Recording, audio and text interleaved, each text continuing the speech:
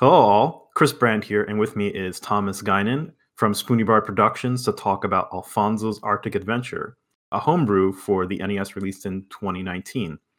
Welcome, Thomas. Thank you for offering your time to talk about the development of this homebrew title. Glad to be here. Great. Before we jump into the gameplay and commentary discussion, let's talk a bit about Spoony Bar Productions and give the viewers some background about the game. Sure. For those not familiar, you are a full time NES developer and have released 4 games, including Eskimo Bob, Alfonso's Arctic Adventure, Galf, and Jay and Silent Bob Mall Brawl. Yeah. That's awesome that you can kind of ease into now being a full time NES developer. Yeah, it's pretty cool actually. Yeah. I also do game development, like modern game development as well. I'm currently working on the Jay and Silent Bob Chronic One Punch game. So kind of jumped into that after Mall Brawl. So it's the NES dev thing has kind of opened up some opportunities, which is great. Kind of taking them as they come, right? Yeah, basically there's some new opportunities popping up. Probably a little too early to talk about them yet, but it's there's definitely some stuff coming down the pipeline soon I'll be excited to get working on and to show people. Brand new, unaffiliated with licensed properties. Um, Maybe a little bit of both. We'll Cool. have to see how it goes. All right. Yeah. So the title of this, Alfonso's Arctic Adventure, based off of your Flash cartoon series. Can you give the viewers a short background about the source material? Yeah, so it started out as Eskimo Bob, which was it was a Flash cartoon series that we my brother and I started in 2001, and initially put it on my own website and then on Newgrounds. Just in the whole pre-YouTube Flash era of the internet, it was pretty big on Newgrounds, and it had a pretty big following. So I've always just, I mean, having made it with my brother, it was something I've always had kind of in the back of my mind. So when I started dabbling in the NES homebrew, um, it was just kind of natural to use those same characters. So, what drove you to return and make a sequel to Eskimo Bob with Alfonso now? Honestly, I think it was just the first game. It came together so quickly. Like I started developing it. It was in 2017. I'd say I started developing in March.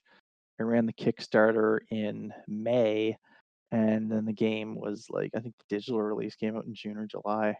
And so it was that happened really quickly.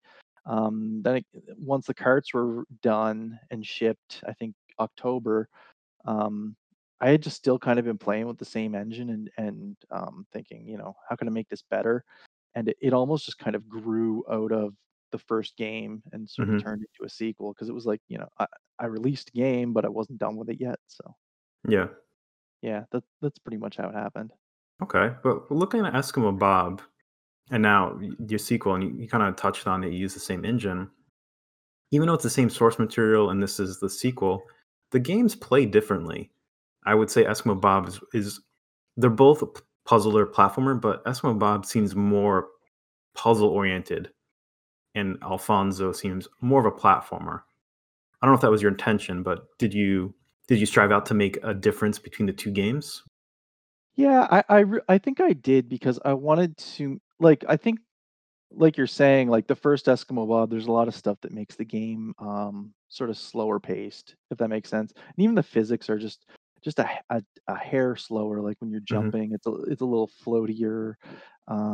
You've got the enemies don't respawn, so you can kind of you can kind of take your time to sort of figure out the puzzles. Hmm.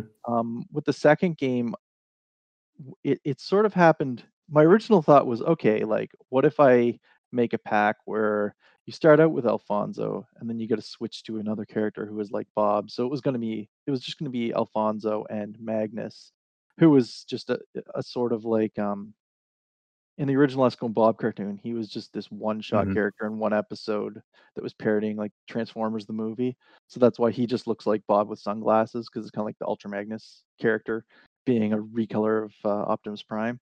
So that was sort of the that was Yeah. the original joke was it's like, okay, I'll just we'll just have a slightly different Bob. But then I started sort of playing with mappers and putting other characters in. And I think it became a bit more platformer style because Mhm. in the original game, Bob has no attack. So you could only Yeah. attack when you switch to Alfonso, where you're starting with a character who attacks, then you're sort of when I'm designing the levels, it kind of Mhm. just made them a little bit more platformery combat based by default. So Mhm. I think that had a lot to do with it. That kind of is interesting because that you mentioned that the difference between Magnus and Eskimo Bob, and that it's kind of shown in not just the character design but also the attack. Because Eskimo Bob, like you're saying, doesn't really have attack. He kind of can punch down at the blocks and break them. And Magnus is like this super ground punch, which Yeah, exactly. It's a little more aggressive. which reminds me, I didn't watch the entire series, but I did see maybe about half of them. And you have one episode where it's all of a sudden, I forget which one transforms basically into Super Saiyan, and the other one's Oh doing yes. like Street Fighter moves. Yeah. um, so you were kind of involved in the whole project. But you're wearing all the hats. You're the programmer, the graphic artist, the musician. Was that a bit overwhelming, or do you like that kind of challenge? I mean, I don't think it was really overwhelming. It was it's kind of fun because you have there's advantages and disadvantages to it, I think, because like the advantages you can kind of just go crazy and do whatever you want. Mhm, There's also sort of the disadvantage if you don't have any input from anyone else, it's hard to mm, balance. So I did have a lot of help, just like especially with the first game, with the second one as well. My wife did a lot of testing for mm, me for the levels, helped kind of rearrange things to sort of have a better difficulty curve. So a lot of the placement levels kind of got shifted around, that kind of mhm. thing. Tried to get my son to play it a bit as well, so I could get just my internal beta testing team basically. and I had a couple other people online check it out as well, just to sort of give some feedback. But I think if flying completely solo, it's definitely an easy trap to get into because Mm, you can make something that is just not intuitive to other people, but it feels entirely intuitive to yourself. So yeah, I could see that. As far as the testing, was there equal amount of beta testing given between Eskimo and Bob and Alfonso's Arctic Adventure, or was one more than the other? I'd say Alfonso had a lot more, just because it was more like the it was. It took about a year to develop. Well, Mm, the first game took like 3 months, so just by default, it needed some more testing. I see. Yeah, I was asking because Alfonso seems a little bit more balanced in its difficulty than Eskimo Bob in a sense. I was wondering if that was a result of the testing. I think so. I think there's that. Plus, you just kind of learn from your mistakes once Mm, you've played the first one enough times. And I mean, when you're developing a game, you can basically at some point play it blindfolded, it feels like. So yeah, it's just you become extremely intimately familiar with your own game mechanics. I could see that because a lot of developers comment that like the hard mode is really for them because they've played the game so much it's not a challenge anymore, and then they Oh, end up making normal as the yeah, easier one. 100%. Yeah, I think that's 100% true. And I think a lot of the time too, I know you see people kind of theorizing why some of like these older Hmm. early NES games were so difficult and stuff like that. And I think a lot of it I don't think it was so much having the sort of the theory of let's make it artificially difficult to lengthen the Hmm. game. I don't think that was so much the intent. I think a lot of it is literally just, you play the game so much yourself that you got to keep it interesting Hmm. while you're developing it. And and then for somebody coming in fresh, suddenly it's like, you're playing something that's Hmm. made for people who are trained for hard mode. you know I didn't realize I was playing a mechanic wrong until way into the later part, and I think that might be why. So Magnus, his attack, um you just have to press A and B, and then he does the attack. But up until I think the first time I played through, up until maybe the last episode, I was doing it as kind of Ducktales. So I was pressing down and B to do almost like a pogo jump.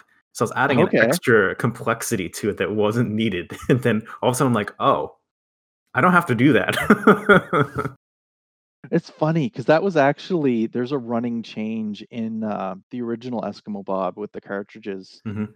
The first run of them, you do have to press down and B to punch Mm. downward, and at some point, I kind of tweaked it and made a revision to so it's just the B button to punch. Oh, I wonder if that's why. I have a Kickstarter version of Eskimo Bob. Yeah, Maybe so it that's why. probably has down and B. Okay. Yeah, because I eventually did a when I did the second run of Mhm. what's the maybe it was the third run. It was a future run anyway, where I had some CN-ROM cartridges instead of NROM boards, and I just Mhm. thought I got a little bit of extra space for graphics, so I added a couple tweaks to the game and released and put some like flipbook animations in the Mhm. background.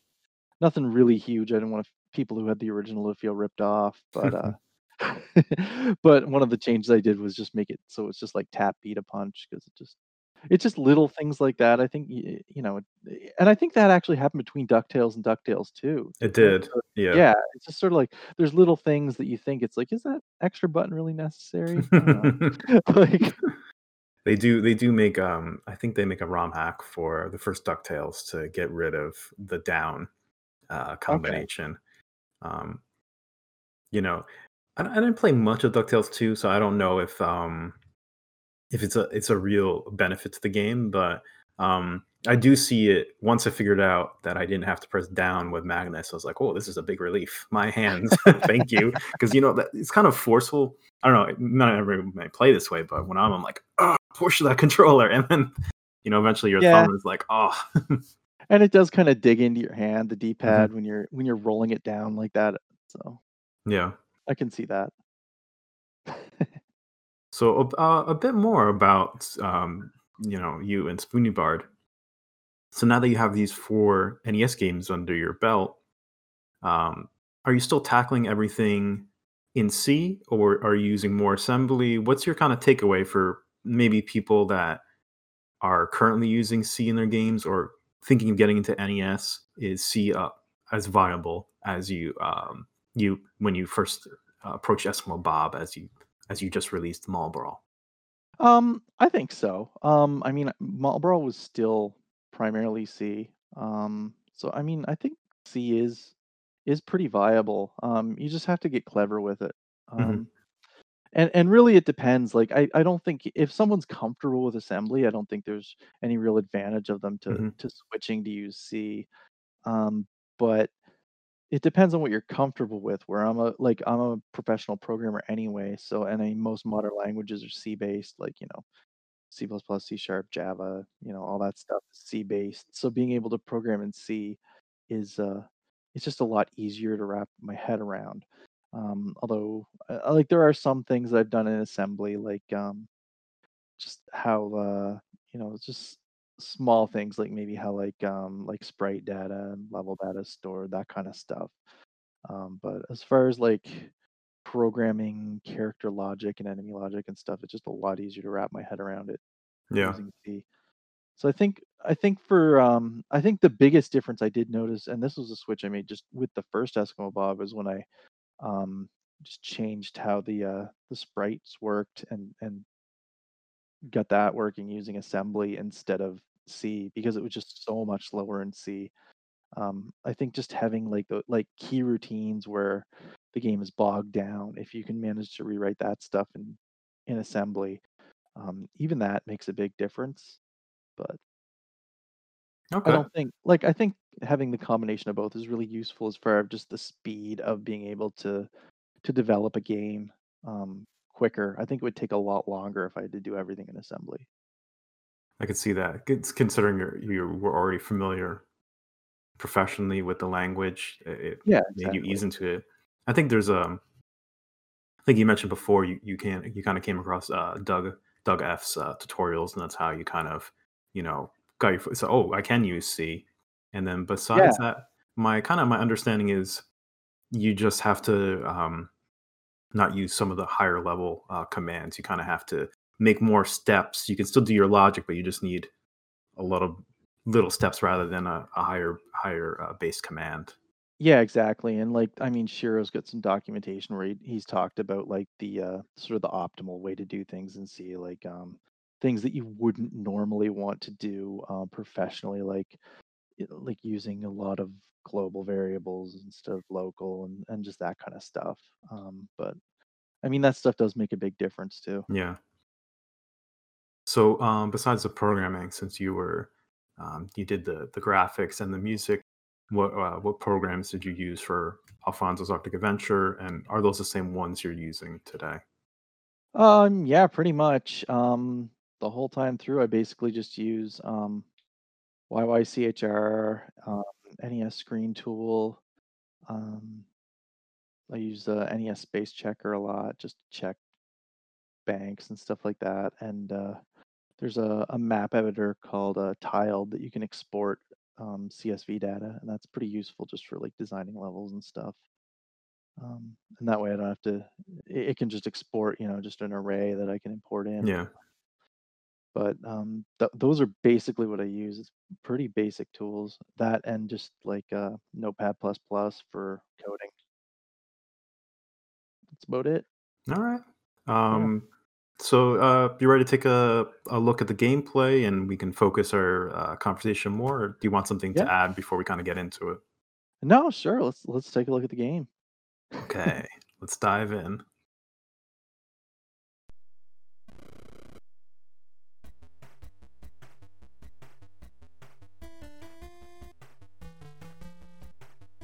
So on here, we're not going to get into it in this commentary, but on the screen there's a two-player melee that you entered into the Nestev compo and is available on Yeah. the cartridge. You want to talk a bit Yeah. about that? Why it's going into the start of the game? Yeah, basically that was just sort of I always liked in the Super Mario All-Stars version of Super Mario 3 how you had battle mode. And I just wanted to have something similar to that as an option in the game because I kind of thought like having simultaneous two-player in the regular game would be fun, but it felt a little too daunting for me at the time. Hmm. So it's like, I'll try a mini game instead, and that's pretty much it. Okay. So that's sort of what the inspiration was Yeah. the Mario All Stars battle mode. Okay. Yep. What the viewers might have missed is the premise of the game is basically that Bob disappears, and now Alfonso is searching for him using what Bob loves. He loves getting fish, so Bob is now collecting fish. Yeah, that's pretty much it. And the first game was very similar. Sort of you Mhm. collect fish to beat the level, and I just kind of tried to shoehorn a plot around it this time. Yeah.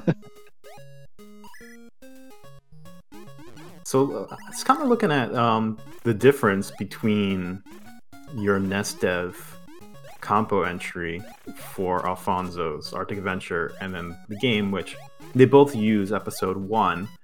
There are some differences. There's no secrets. There's a lot more signposts in the Nestev compo. Is there a reason you removed them? You found them unnecessary? Um, I didn't think I can't remember really removing them. I think they still have, unless I changed the messages, but I'm pretty sure there's still a signpost in each level. Yeah, I Uh, think there's just more of them explaining more. I think in the final game, I think you just have one. Maybe I'm misremembering. Maybe because I'm pretty sure I only ever had one per level. I know that the level order is a little different. There's some of the and I didn't have the like. There's some things like there's the maps and the secret Yeah. exits and stuff. Those just sort of didn't come until later in development. Um, but yeah, the compo entry is a lot closer to the original Eskimo Bob than the Mm. final, I think. And you can even kind of see it just in the level in the first world or whatever, the first episode of the game. Like those levels compared to the levels from the second episode and onward, there's a lot of the game mechanics that are sort of introduced after the start. The start is a lot closer in line to the first game, I think. And I think it was kind of like I sort of used it as the episode to introduce the other characters, and then sort of each episode after that, I kind of add a different game mechanic to try to spice it up. So this is kind of the beginning where we can see that you kind of it's short here, but you have some branching paths in the game, and we'll see a larger branching path later. But that is something that you could do with the map that you couldn't really do before with the no map. Yeah, exactly. And I mean, you could do it with a secret exit. Like I could just have a secret exit that skips you ahead 2 levels or something like that. But I kind of like that it kind of gives the player some agency so they can choose, like, well, do I want to go this way or this way? Yeah. Because, sometimes you might take take the other path and think, well, I kind of want to check out these levels or the levels in the path. They might seem shorter, but they might be more difficult. Yeah. So tried to sort of give some options like that. So the first episode, we get to see all the playable characters. Was that always when you were planning the game? Is that how you always envisioned it, or did you have a different arrangement, like one new character per episode? No, I pretty much always I wanted to introduce the mechanics pretty quickly, like as far as the playable characters, and then sort of the rest of the game focus it more on mechanics rather than the characters, because I just felt like I didn't want to take. I wanted to give sort of all of the characters more or less an equal chance to shine. Yeah. So, if you introduce them too late, then you might feel like you're missing out on a chance to use them.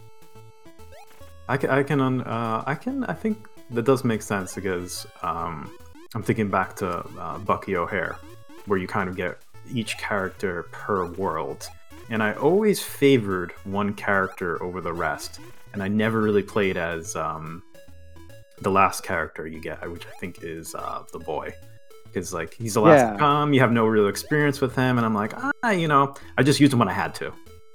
Yeah, and that's kind of a good example. Or I'm thinking too, with a lot of the Mega Man games, you get a lot of weapons that you just never use. If you're playing Mega Man 2, I don't know about you, but I beat Metal Man stage first, and then I just use that for the rest of the game.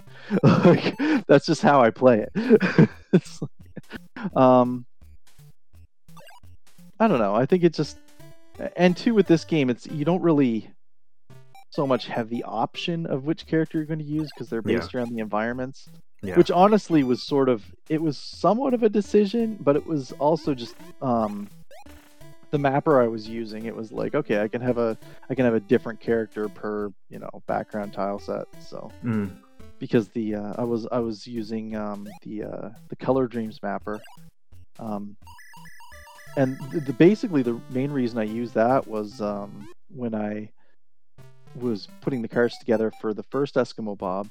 I was talking to Paul from Infinite NES Lives, and he said, Color Dreams mapper is a really simple mapper, and it would not be an expensive one to use. So it's something that I think it'd be cool if people looked into it. So yeah, that was a lot of why I did it, just because looking into other mappers was a little bit pricier, and I was like, well, I don't need that much more. Like I wasn't planning on using extra RAM or any real complicated bank switching, so it worked for what I needed it to.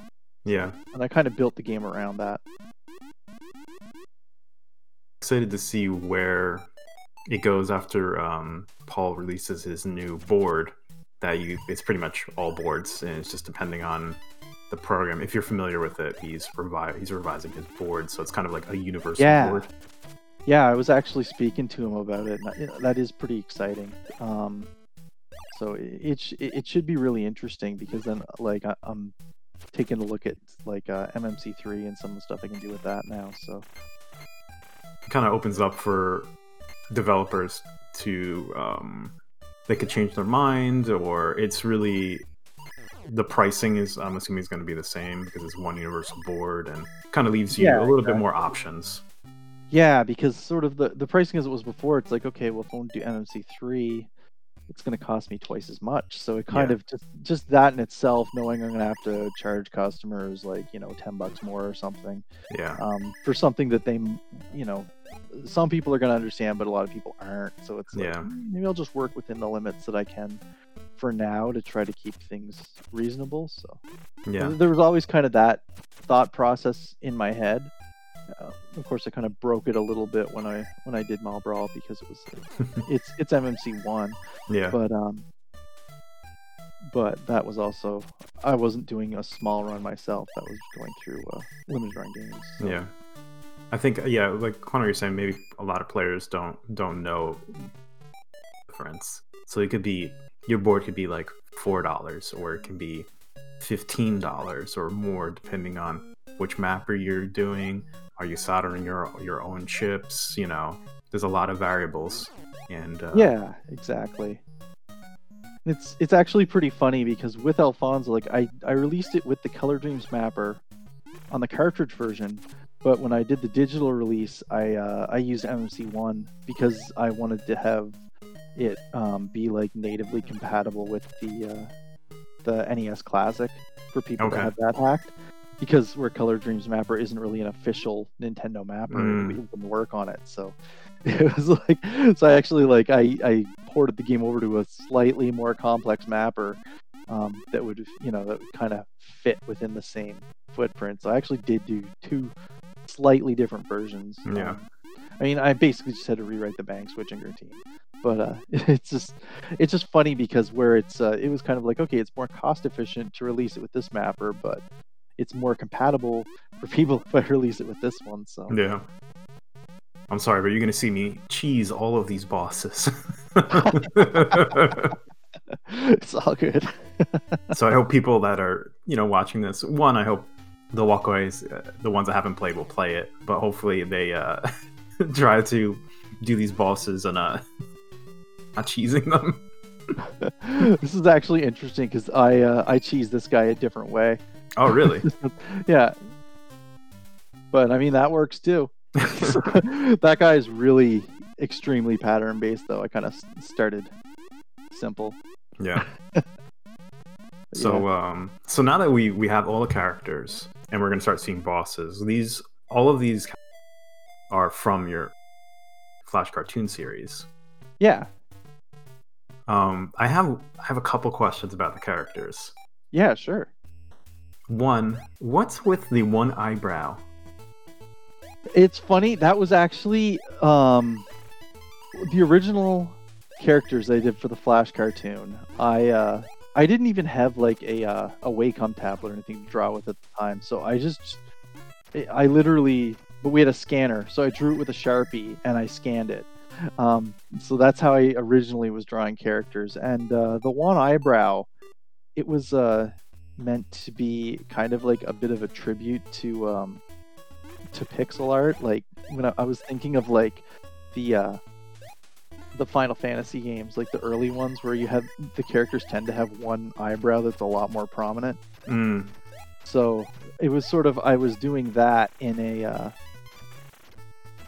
I did that with a Sharpie, and it just sort of looked like the letters TI, really, I guess. But Okay, yeah, you can see that in the show. The penguin looks a lot like that because his eyes are vertical lines. Yeah, exactly. So it's just very the whole thing was meant to be extremely simplistic. It was never meant to be like this super detailed animation, and part of it was just so I could make the episodes quickly. So then I just thought it was funny taking what was inspired by pixel art and then translating it back into pixel art. Was kind of fun. So that's basically what the eyebrow was.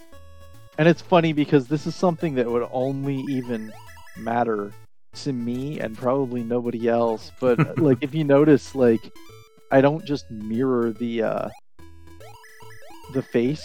Like, I always have the left eyebrow that's more like the prominent one. So I actually, like, from a design perspective, it's probably a really dumb thing to do because I actually had to make like twice as many face sprites so I could have that, like, but in the show, it was always the left eyebrow that I had.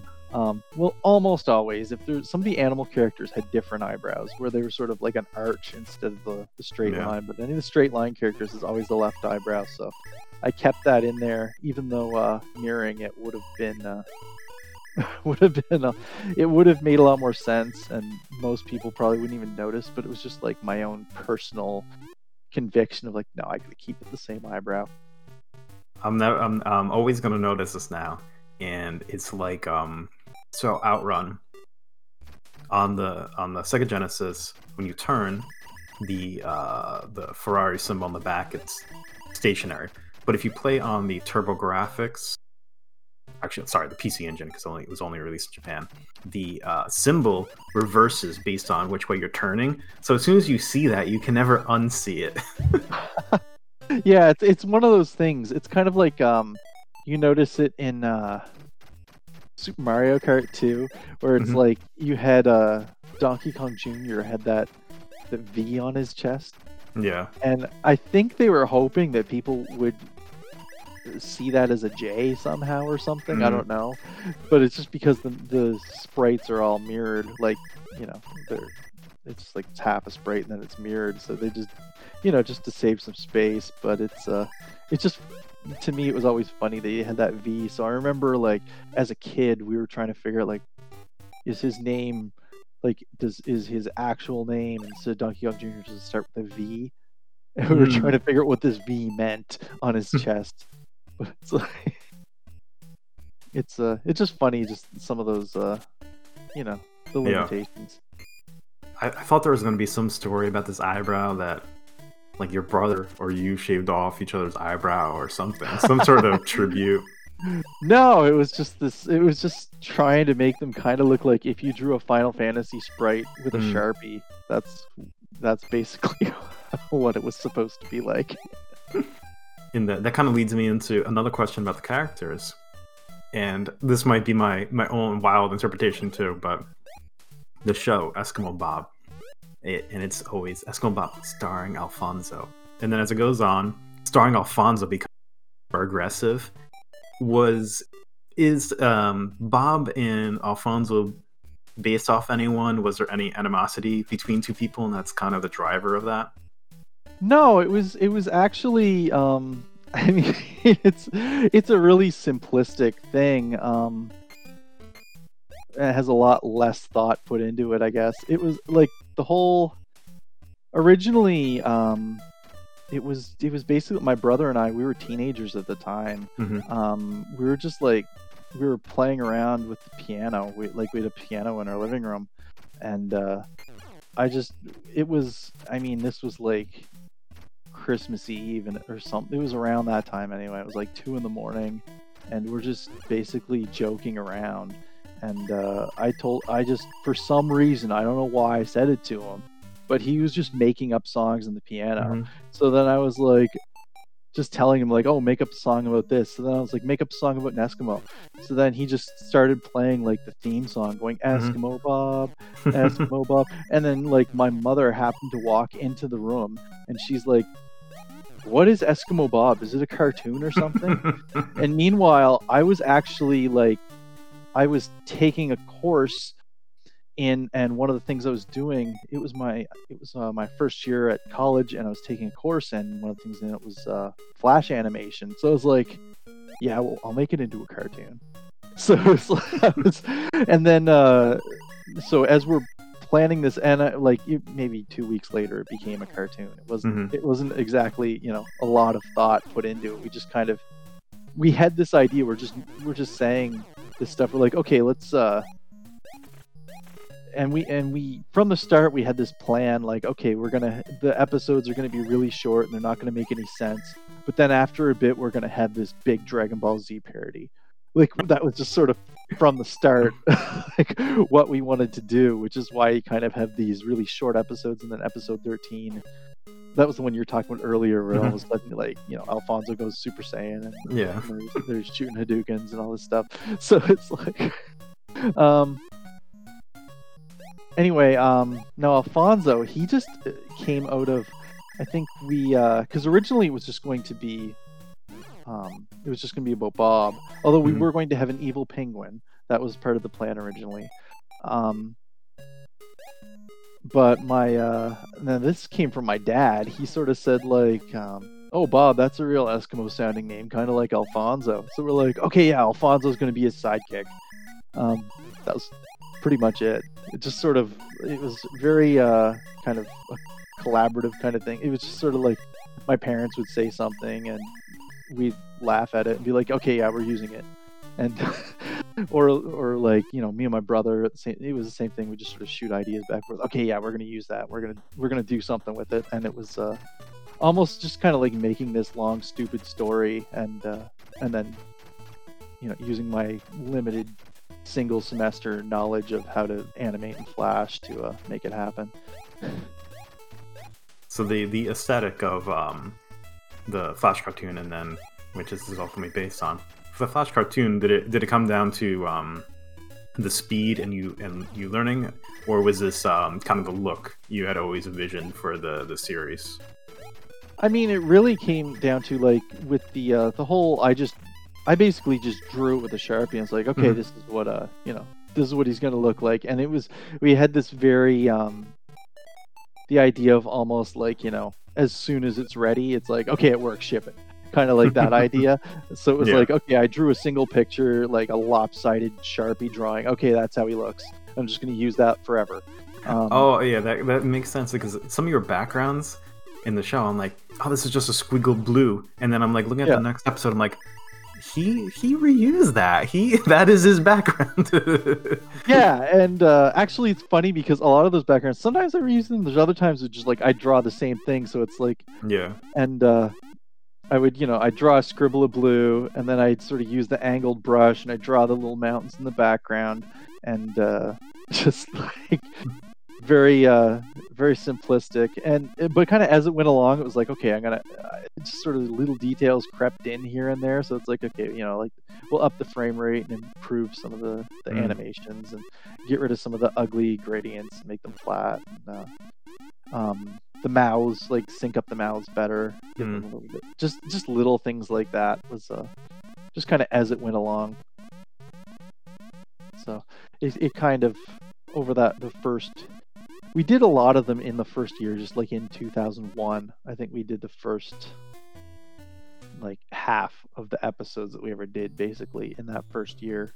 I think Mhm. we did 30 of them, and there was like 57 total, and it was sort of a little more sporadic afterwards. I think it was more just because it was just being done for fun, right? So, Yeah. but yeah. So we're kind of at the second boss now, Yeah. and I'm thinking back to I think something you commented on the not during here, but in a previous interview about Eskimo Bob, that you kind of got a lot of comments back that, oh, this enemy pattern is figured out, and oh, it's so difficult. And in this one, I think the enemy patterns are a lot more understandable. Was that you reacting to those comments? Yeah, a little bit. I mean, the first game, the final boss, like it's kind of ridiculous, and it was almost just ridiculous by accident because it's not even much of a boss fight. It's just Mhm. you've just got a single sprite in the middle of the screen. He's just firing out like a very set pattern of sparks coming out of him, and then I just Yeah. have various enemies throughout the game coming in. And I think it's just because all those different enemies had different patterns that's what made it difficult. But I know a lot of people had trouble with that boss. But it was also kind of fun at the time because a lot of it was just I'll get some of my friends to try it out and watching them get frustrated with it. That's just kind of fun at the same time, right? So there's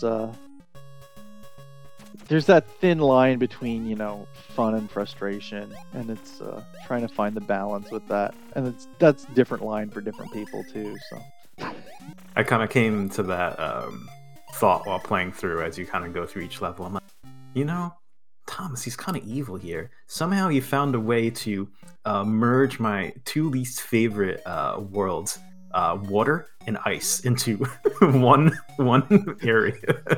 Well, that was a thing I remember too with the I think it was for the Alfonso Kickstarter.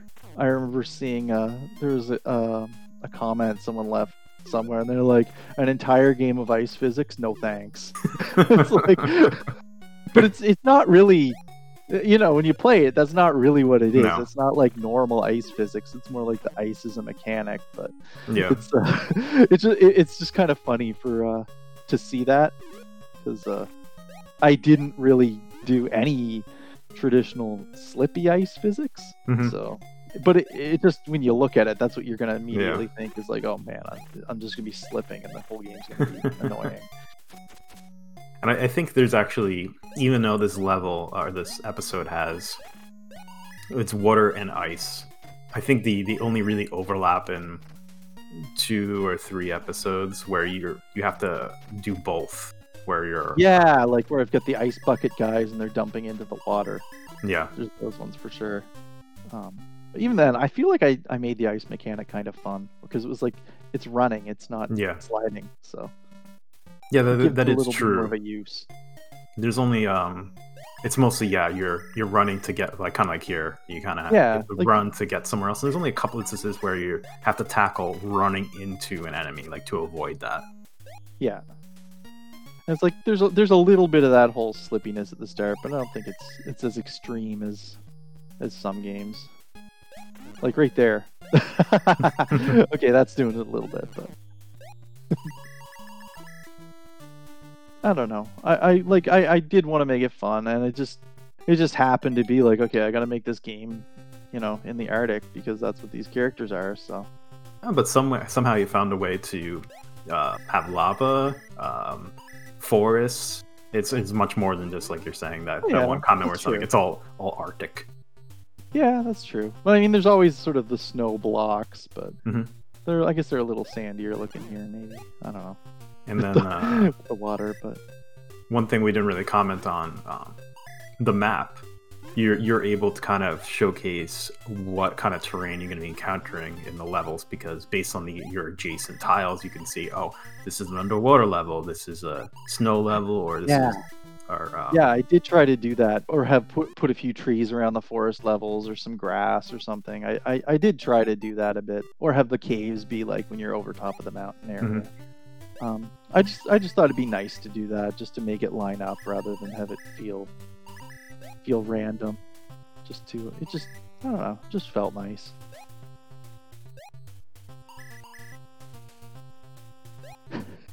Those narwhals. yeah, The ones in the first game though were so much worse. yeah.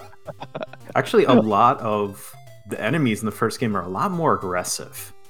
Like, these have like a set pattern. The other ones, I felt like they followed you or came after you a lot more. They jumped when you were nearby, I think is what it was. And I think I do have a couple of them that behave like that, like towards the end of the game. Mhm. And I think I even put a sign that was like, okay, no more.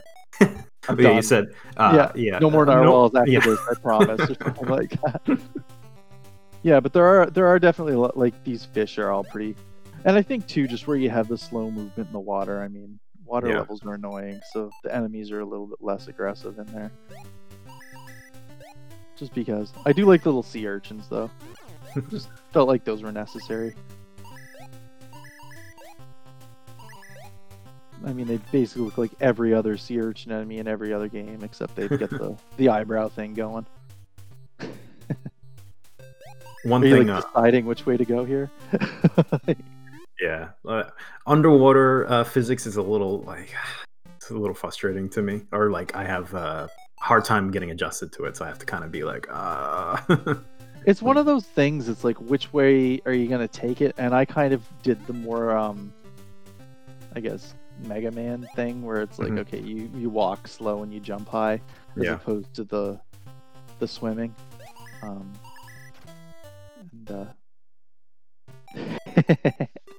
You're gonna see a lot of me fall through blocks, especially later. There's one episode or one level where Oh. you have to maneuver a lot of disappearing blocks. Yeah, it's funny, the disappearing blocks. Even it was like I went with the semi-solid instead of them being solid like Mega Man, and that was Yeah. something I kind of played with. Um, like I wasn't quite sure which one I was gonna do, but I ended up, I think, when I wanted to do solid ones, I ended up using just the snow blocks. Mhm. But I didn't use those as often. I actually found the semi-solid ones to be a little more fun. And two, I could do tricks like that elevator. Yeah. Just doing things like that. That was almost an accidental mechanic, and then I kind of tweaked it because it kind of pushed you up because it was like the being trapped in block physics or whatever just happened to work that way. So it's like, oh, nice. This is kind of fun. there's a few instances of that sort of thing happening. And there's the ice being annoying, I suppose.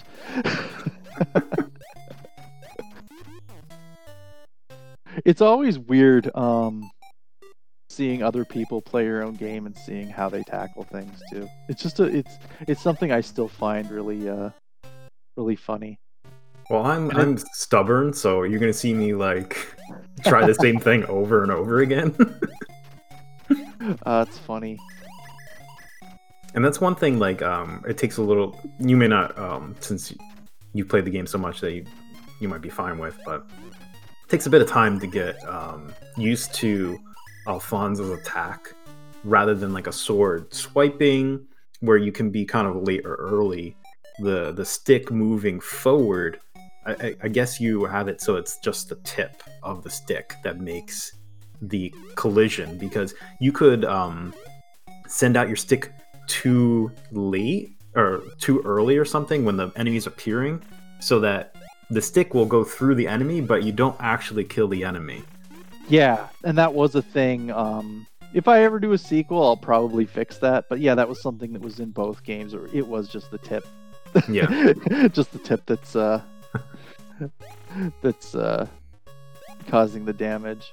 And it's funny because I don't know the way it's coded. I don't think it actually does make it better, but for some reason at the time I thought that I was being more efficient, but I don't.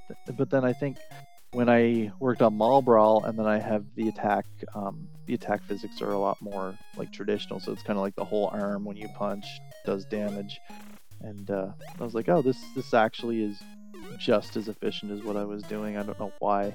It was one of those things that's kind of like, well, it works, so I didn't really feel the need to change it. You get used to it. At first, it's like you tackling, how's this working? And then eventually you get used to it.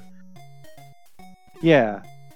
I think that's just kind of, I don't know, just one of those things. It's like, you get used to your own game engine, so it's like something little like that. It's like, okay, you don't really notice it until other people say it. And it's like, oh yeah, that is a little bit weird. The only time I really struggled with it is the final boss. Okay. You'll kind of see me struggle with it a little bit, because so for the final boss, when we get there, you have perfect Yuck, and then you have the Yuck clones, and they kind of disappear, or they come in and out, so that I'll attack too soon. You'll see the collision where I'm not actually hitting them. Okay. Now I'm interested to see that. It's funny because I haven't played this one as much, where I developed sort of Mall Brawl in the interim, so it's kind of like, you play it a whole lot, and so it's interesting coming back and looking at this one again, because there's so much stuff like that I can see. Probably more so with the first SMW, where I did this as a sequel, but there's little things that I would have done differently. And I kind of have ideas for a sequel that I would like to do for this, formulated in my head. I haven't had the time, where I've been working on other projects, but it's something I would like to come back to and do a third one. I don't know how many more I'd do after a third one, but I feel like, I don't know, trilogies just feel right. I don't know. I was going to ask you if that reason to go back to it is to kind of continue the story of Eskimo Bob, since you're not making new episodes. Yeah, and I mean, that would be a fun way to. It is a fun way to kind of continue the story. And that's the thing. Like, I wouldn't mind making another episode at some point too. It's just all the whole, finding time kind of thing. Yeah. I mean, that's sort of the excuse everybody uses, I find. But it just, there's just been, especially when it comes to this, it's sort of something that sort of started out hobby level, and where I'm doing it professionally now, it feels less like I'm taking a break now if I'm doing it on a hobby level where it's professional. It's kind of interesting that way, because I used to work, like I was working on a job where I was programming, but I'd come home and I'd work on this. But lately I now work from home, so when I'm working from home, it just feels more natural to work on the projects, I'm kind of like either being paid to work on or that Yeah. sort of thing. So and plus I've been doing a lot more like collaboration work with say like Interrobang and that stuff. So, but it's definitely something I want to do. Like I definitely have. I feel like I got a pretty good idea for the third game, and it'd probably be a little bit, again, more platform, less puzzle. But I think it'd be it almost, I think, be interesting to do it sort of like a like, because right now it's kind of a collect, it's you get that collectathon sort of feel where you got to collect all the things to beat the level. But it'd be kind of interesting to just do this great big game that's like a Metroidvania style thing, except you got to collect like a couple thousand fish or something. It's like you just got to get through the whole thing. I don't know how frustrating that would be or not, but I don't know. I'm just trying to think of ways to play with the concept. This one you're There's going to see me cheese too. a lot. This guy's not that hard. He's not that bad to cheese. It's funny. He's one of those things. It's like it looks kind of threatening at first till you figure it out, and then it's like, it's not bad. Yeah. So the first few times I played this one, because when you do shooters, some games, the top and bottom where you have all these bricks, sometimes those cause you damage, like you can't run into them. So at first I thought you couldn't do it, so I was trying to either be super far away so that I had more time to react, or be super close so I could shoot lots of things. And ultimately, this was the way I settled on. That makes sense. That's pretty much how I usually do it too. I think having the ability to cheese some of these guys is kind of nice too, because it's like when you don't know their pattern, it feels hard. Then you figure it out, and it's like, okay, I got it.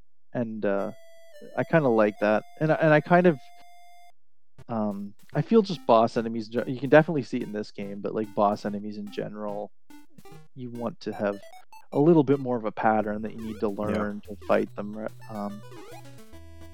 It's something I noticed in Mall Brawl 2, where it's like, I didn't want to have just a whole bunch of enemies. You just had a button mash to beat them. Like, making it so the bosses had some sort of strategy was a little just makes it more interesting. And you made us up to this point think that Fenton was invincible, and all of a sudden snowballs. Was there any levels where there was bird poop in the level with him too? Because I think that hurts him, but I can't remember. If I think there is, but I don't think I ever got hit.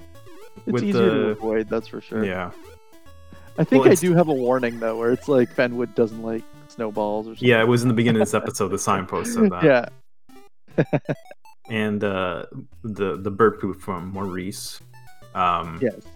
In the Eskimo Bob, it's not as forgiving because it goes through everything. Like you can't stand a brick; it'll hit you everywhere. Yeah, that's actually a difference also with this and the compo version. The compo version has the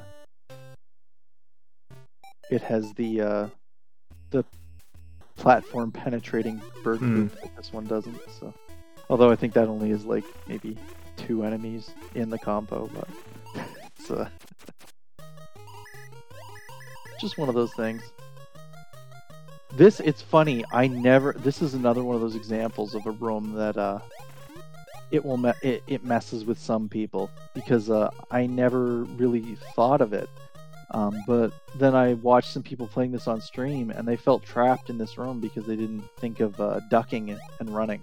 Oh, okay. And I think Yeah, it's like now I'm interested to see when. Oh, you Yeah, didn't I even didn't duck and duck. run. Oh, You there you you have a go. couple of these Yeah. where it's kind of like you have to go all the way to the edge. There's Yeah. some of those jumps. There is a few of those for sure.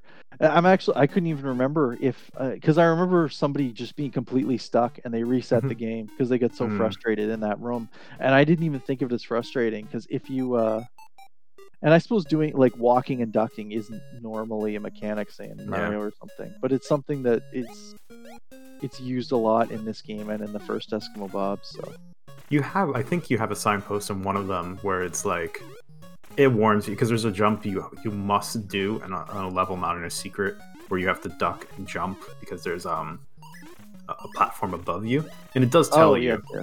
yeah. So That might tried to be give later little though. hints, but I think it was in the third one. I think it was underwater Hmm. because it was with those disappearing bricks. I think it just makes it a little easier to give yourself some clearance. This is just cruel, this level, because it's like the Oh. first level, the first one. I'm telling you to build a bridge, and then if you build a bridge here, you trap yourself, and then you have to die. I don't know why I'm that cruel, but I Well, did it. I'm glad you admitted it. I don't get trapped here, but I struggle a lot with not being hit by a yuck clone and building the bridge. Yeah, and you really don't even need to build much of a bridge because if you Mhm. the idea at first was just like, okay, you can go get Magnus and he can jump high enough to get up there, Yeah.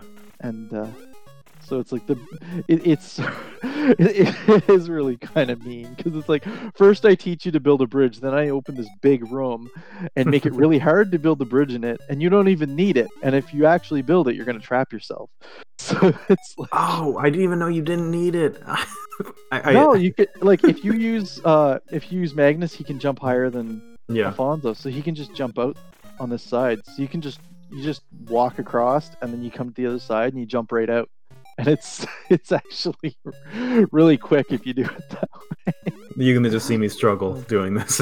Oh, see that's the whole thing where it's like, yeah, it's intuitive to me, but is it intuitive to anybody else to instruct you to do one thing and then do the exact opposite in the next level? But yeah, and two, I think those yacht clones can be one of the more frustrating enemies because they're not quite as predictable as Yeah. I mean, they have a pattern, but they're hoppy. So there you go. So you got to before trapping yourself. And actually, that was another running change. The very first run, I didn't have that hole because I was thinking, oh well, people can kill themselves with that yuck clone. But if the yuck clone's trapped outside of the ice and doesn't die, then it soft locks you. So the yuck clones those aren't little so things. bad. In the first one, the alien businessmen were more frustrating because you couldn't kill them. They only kind of become Yeah, so they're a little more they just kind aggressive. of deflect. Yeah. Yeah, they were a little bit annoying. There's more enemies in the first one that you couldn't kill too, and I think because of the respawning mechanic, I didn't really think about it as much. And you have my dry bones ripoffs here.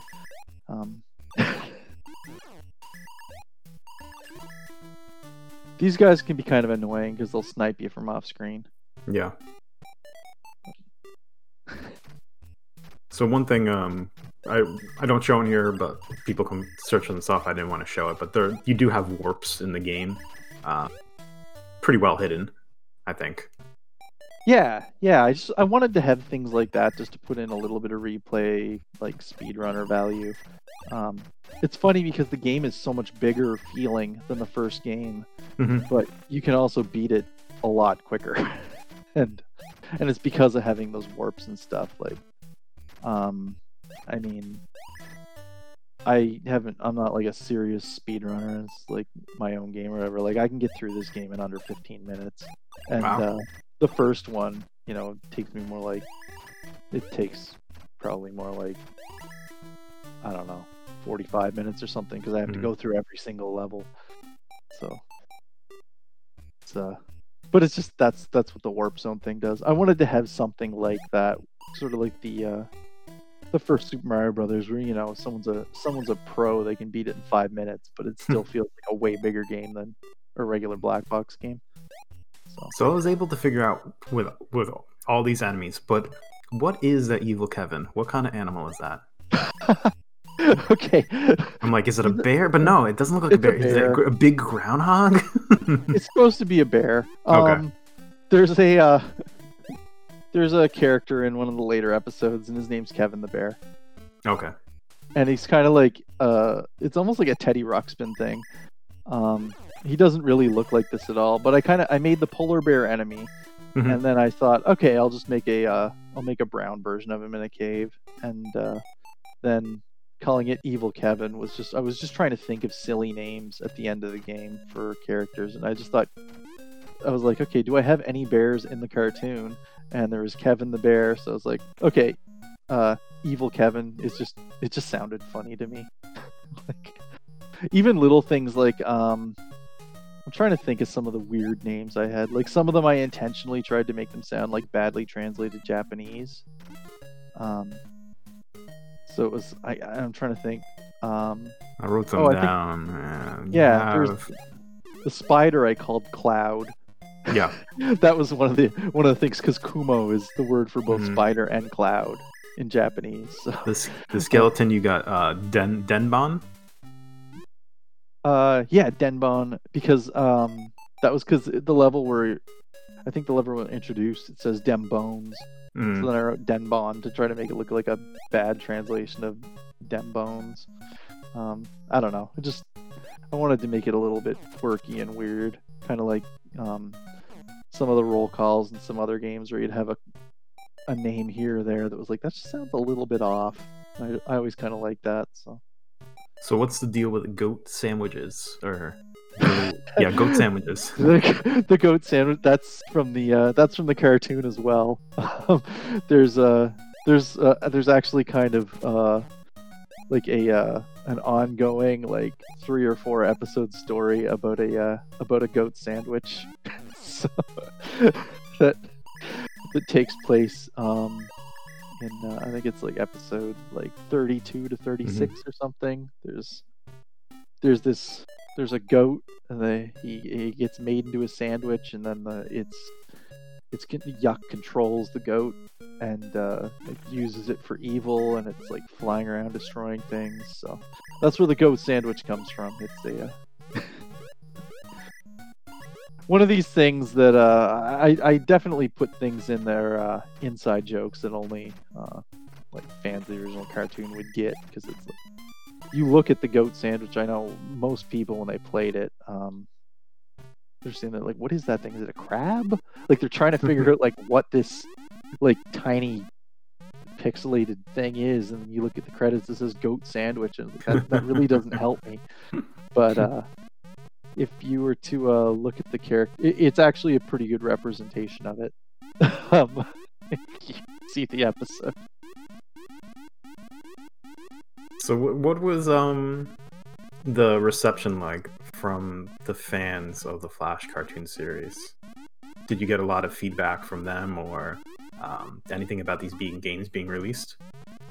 Yeah, I think a lot of people, it's funny because it was something I think a lot of people hadn't thought of in a while, and it's just nice seeing the, like, you know, the comments are like, whoa, Eskimo Bob, that is something I have not heard of in a long time. You know, and this, I think, just seeing that, like, okay, well, you know, here's this Flash cartoon that I watched when I was in junior high school, and now there's an NES game of it. Like, it's just something that doesn't necessarily make sense. This here is probably my favorite boss fight. I've thought of expanding on this and just releasing it as a little mini game. Yeah, I could see that if you had a larger play field, or larger play field. Maybe make it match 3 instead of match 2, or have like get rid of the boss mechanic from it even, and have it. I don't know. I thought it was kind of a fun. I just thought it would be kind of fun to, like, okay, well, now it's a puzzle game, like, and just also with the with some of the other bosses, with like the that snowflake. I just wanted to have bosses that like switched up the genre a bit. Yeah. Just to kind of mix things up, so the whole thing didn't feel the same. because that was definitely a weakness in the first one, where it's like the bosses were all the same. It wasn't even a very strong mechanic. It was just it was what it was. Well, you utilized all the characters fight a boss at least once, and it's based around their attack, and you're like, well, what could Magnus do? And this was a good tactic where you can use his mechanic. Yeah, exactly. Because I wanted to think of something that was different than just like I could have gone with the whole spaceship that you have to punch reference the first one, but I wanted to do something completely different. So, and even the music, like I used the bonus level music in there because I just thought it was a sillier fight, and I wanted, instead of using because I have a couple other boss themes I use, but that's the only one I use, like the bonus thing, because I just thought I just wanted to keep it light and silly. It's actually funny too now that I'm thinking about it, because you fight the Easter Bunny in this game, and you also beat up the Easter Bunny in Mall Brawl. Oh yeah, you do. Yeah, it's funny too now. Just thinking of that, because in the there's the arcade level, I put Eskimo Bob arcade machines in the background, in Mall Brawl, and there's a few people I noticed, and I don't think they knew about these games, but they were like, they saw that there was an Eskimo Bob arcade machine in Mall Brawl, and they're like, "Whoa, that is a really deep cut. You're going back to like 2001's Newgrounds." Like, wondering like why this reference is there. It's just kind of funny. Well, this was I think this part here is this was my most trying to make a convoluted secret entrance. But at the same time, it's a little bit obvious.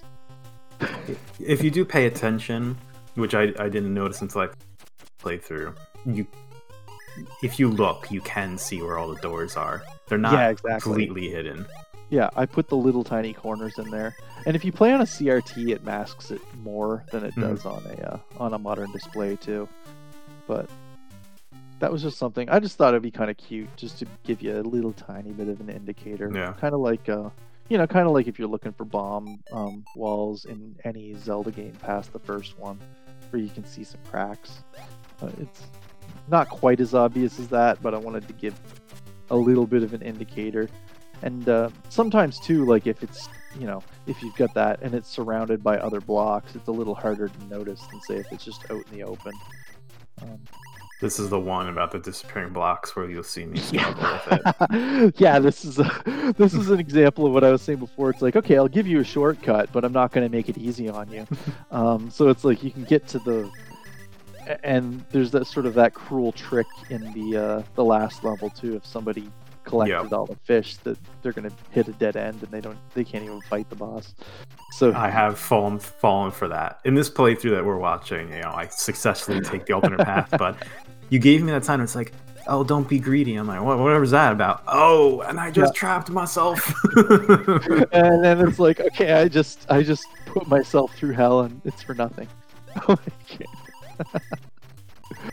I don't know. I mean, there's something. Yeah, there you go. There's another example of the block. To the pattern of them is very. It's not entirely intuitive. It's not like they just go, in a row. Like it's kind of like boom, boom, boom, boom, boom, boom. So, which I obviously did on purpose.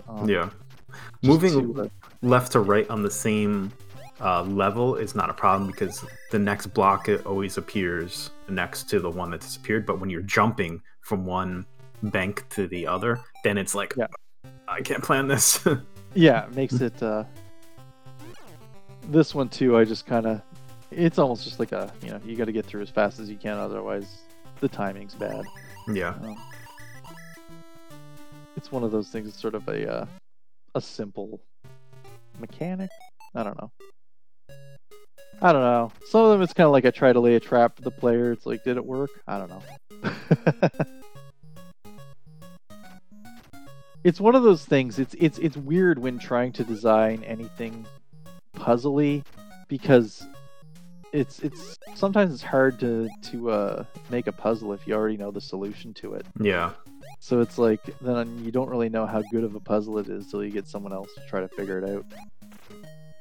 Um,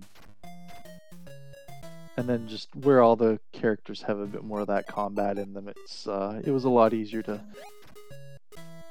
lean on that combat base. Yeah, for the puzzles or when you're getting feedback, it's hard too because you can't always rely on one person.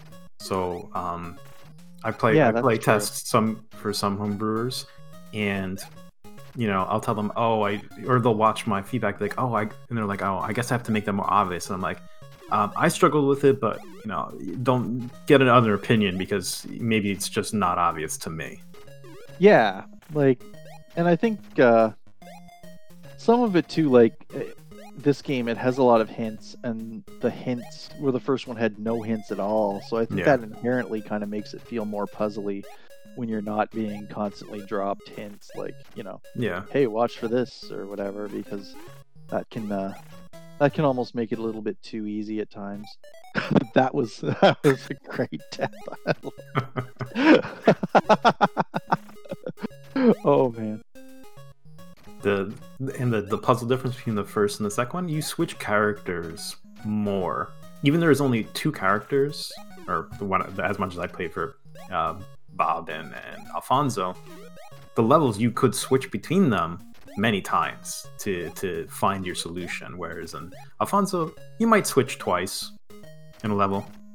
Yeah, that's true. And I think, I don't know, there's just something. Even with the level design, I think I tried to make the levels look more like terrain than a puzzle. Like a lot of the levels in the first game were they'd be shaped like a word or trying to make a picture or something. Yeah. And I did that a lot in the first game. I didn't really do that so much in this one, where it was more just kind of like building terrain. Yeah. And I think some of it might just be the graphical style, where I kind of, it's just a little bit upgraded from the original. So it's just kind of how I felt like doing it. And as well too, like there's a lot more levels in this one. And I mean, even, like the first one, there's like 64 levels in the game, and I mean that's a pretty decent number of levels. And then I thought with the sequel, I'm like, okay, I got to make more. So because I don't know, just something about making a sequel that has the same number of levels, you kind of want to push it a little further. Yeah. So this one, I think, what is there? There's like 90, I think, close to 100 if you count the secret areas. Where there are the secret areas and stuff, it makes it a little bit iffier. Like, what counts as a level? Does a boss fight? Does a secret area? I don't know. But more or less 90-ish. I think there's 95. Yeah, there's 95 of the fish, because there's one of those in each level plus each secret area. I do appreciate that. I touched upon it a couple times, but I do appreciate the games play differently. So you can tell this is a sequel to Eskimo Bob. The character, the source is the same, similar look. They play similar in a way, but a lot of times people are like, with a sequel, they're like, I like the first one so much, I just want more of that. And you could have easily just made 100 more levels of Eskimo Bob, but the different strategy gives me, like, I can clearly think, I feel like playing Eskimo Bob, or I feel like playing Alfonso's Adventure, because they ultimately do play differently. Yeah, and you kind of get that, say, with the... I think a lot of NES games actually did a pretty good job of that, where you have... say like the Super Mario Brothers games, if you count it as we saw it here, as like the Super Mario 1, 2, and 3, the 3 of them are very different games. Yeah. As opposed to in Japan, where the second one was just kind of like hard mode level path for the first one, and I think that actually put a lot more replay value into like all 3 of those games, because each have a unique experience, as opposed to say the Mega Man games, where if I feel like playing Mega Man, I'm gonna play Mega Man 2 or 3, and the rest of them I kind of like, I might play them every once in a while, but then it's like, I'm gonna go back to the ones that I really liked, because they're all extreme, like they are kind of more of that sort of level pack idea, where they maybe add one new mechanic per game, and that was about it. That's I guess it's true because out of the 6 Mega Mans, I really like number 2. I'll play number 2. I'll never really play 3 that much because I find it just way too similar to 2. But I'll play 4 because it's different. You know, you have the charge mechanic. I guess 2 and 4 I would play the most. Yeah, it's just kind of like, I don't know, it's just kind of that thing where it's like, you know, you have if it's too similar, a lot of the time you kind of fall into that like, okay, well, I'll play it once and then, but it doesn't. At first you think, okay, I want to play more of the same, but then if it's not different enough, it's not as engaging. So you want to give yourself something else to do. I'm sorry, I'm laughing every time you laugh. That one was pretty great too.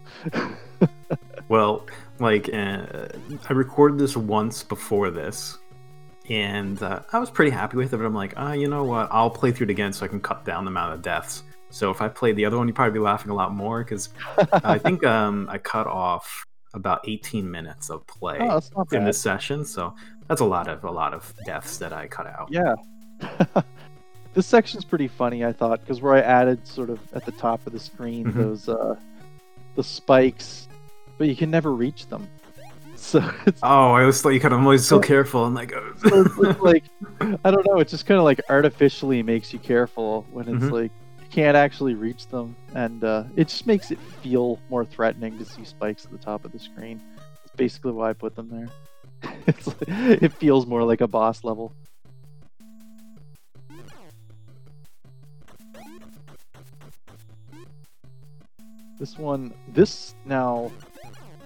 This guy, the first run of the carts, there was a glitch with him too, and it was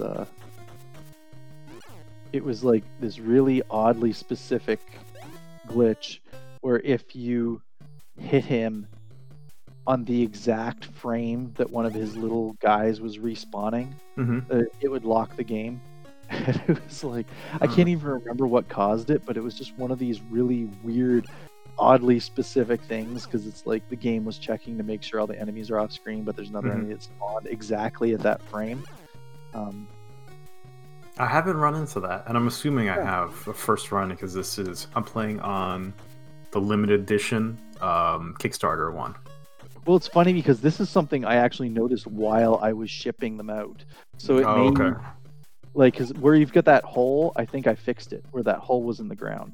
Because if that hole, I think, because I actually went through and reflashed all the ones that I hadn't shipped yet because I was that bothered with it. And I mean, we're talking, you know, I mean, it's so oddly, like weirdly specific that you have to, you know, kill an enemy exactly as another enemy is respawning, which the odds of that is, like, I didn't run into it. So while I was testing, but I really early on, someone was streaming the ROM and ran into it, and I went through and changed it. There was that hole, and I can't, and I honestly probably should, if I was a nice person, put some sort of version number on the title screen or something for posterity and for you know, so that people can tell it apart. But it's like, no, there's just this slightly different version of the ROM, and it's like it's in the same production run, even it just happened to be I shipped it 2 days earlier. Now you're gonna have Bo searching for this mysterious first release with a graphic with a glitch in the game. Yeah, and then trying to trigger this glitch that, you know, to do it, you probably have to go into an emulator and like set the frame skip to like certain frames. This level's a little bit more similar to Eskimo Bob in a sense. It is, but you can see too the design of it. It's like I tried to make it look like a yuck face. Yeah. It's like, so it has that, like, you know, I'm drawing a picture and trying to get people to, and it's funny because this wasn't actually one of the earlier levels that I designed. It was just, you know, I think honestly it was like I got to this point and thought, you know what, I'm gonna start trying to get a little bit more puzzly, because there's a few more of those puzzly levels in this, just in the castle area and stuff in general too. or just some I don't know, other things to just try to frustrate people too. So the character, the girl, and I don't think it aligns. I think I looked up the dates, but I was like, and then she has this phrase, she's like, my steel, and I'm like, I wonder if this is based off Kill Bill. Blonde hair, she has a sword, but then I think I looked at the dates, and I think yours predates Kill Bill. Yeah, it might. I'm trying to think. She was, let me think. I mean, the name, the girl, it was basically because we, like, her character originally, it was just like there was a Valentine's episode, and we just, okay, we'll have a girl that Bob's interested in, or whatever. And then we never actually gave her a name. It was just like a one-shot character, and I got my sister to be like, to say Teehee. And that was like, that was the whole thing. So then people were asking, like, where's the girl? We need the girl back. So because she didn't have a name, because it was just sort of a, like, we'll show her for 12 seconds character, but people were asking for her back, so that's what I think it was episode 26. We called it the Return of the Girl.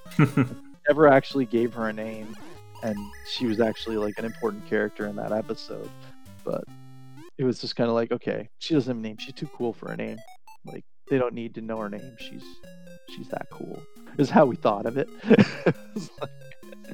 I don't know. But then it's funny when this came out, there's like, I think it's just,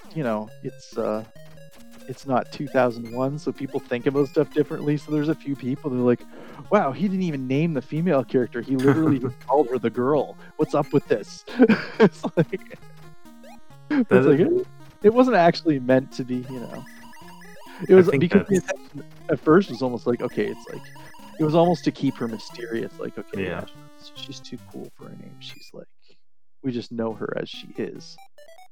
But do you get many comments about that, like people that are watching the series now? Do you get comments about the material or anything instead of from the fans that watch it back in the day? I mean, there's some people. It's funny, like there's people who will send me comments or something who like weren't even born when it came out, and that's what I think is funny. It's like, because it's like, when I see someone and they have 2006 in their username, then it's like, okay, well they're a teenager, and they're commenting on something that I made in 2001, like, so it's pretty funny to see that, because it's gonna, and I think too, it's like, it's not necessarily like a lot of the references and jokes in it were not so much like, it was more just sort of random silliness, and a lot of it was kind of just, a lot of it even was just like inside jokes between me and my brother and our friends, and it was like, okay, we're just going to like put an inside joke in here that nobody else but us understands, so it just comes off like to other people as like this complete non sequitur, and then it just kind of becomes funny because it is. And I think that was something that it happened a lot, because it's just kind of, I don't know, it's kind of like, I know that I'm in on this joke. Other people don't know about it, but people would ask questions. Like, I would put like there was these characters, they're called the Colorins, and they just show up at the end of this one episode, and they're like, "We're the Colorins." Okay, well, bye. And I don't even explain it, but there were these sort of, and it was based on these little crafts that my brother and I made, and we like these little kind of figures we made out of toilet paper tubes when we were kids, and we had kind of made our own little. This is when we were maybe 10 years old, just playing around making crafts with construction paper and toilet paper tubes. So it's like kind of throwing a reference to something like that obscurely weird, and then people watching it in like 2001 were like, well, who are these characters? We need to know more about them. What are they from? And to me, it was just kind of hilarious, because I'm like, it's something I made out of construction paper when I was 10.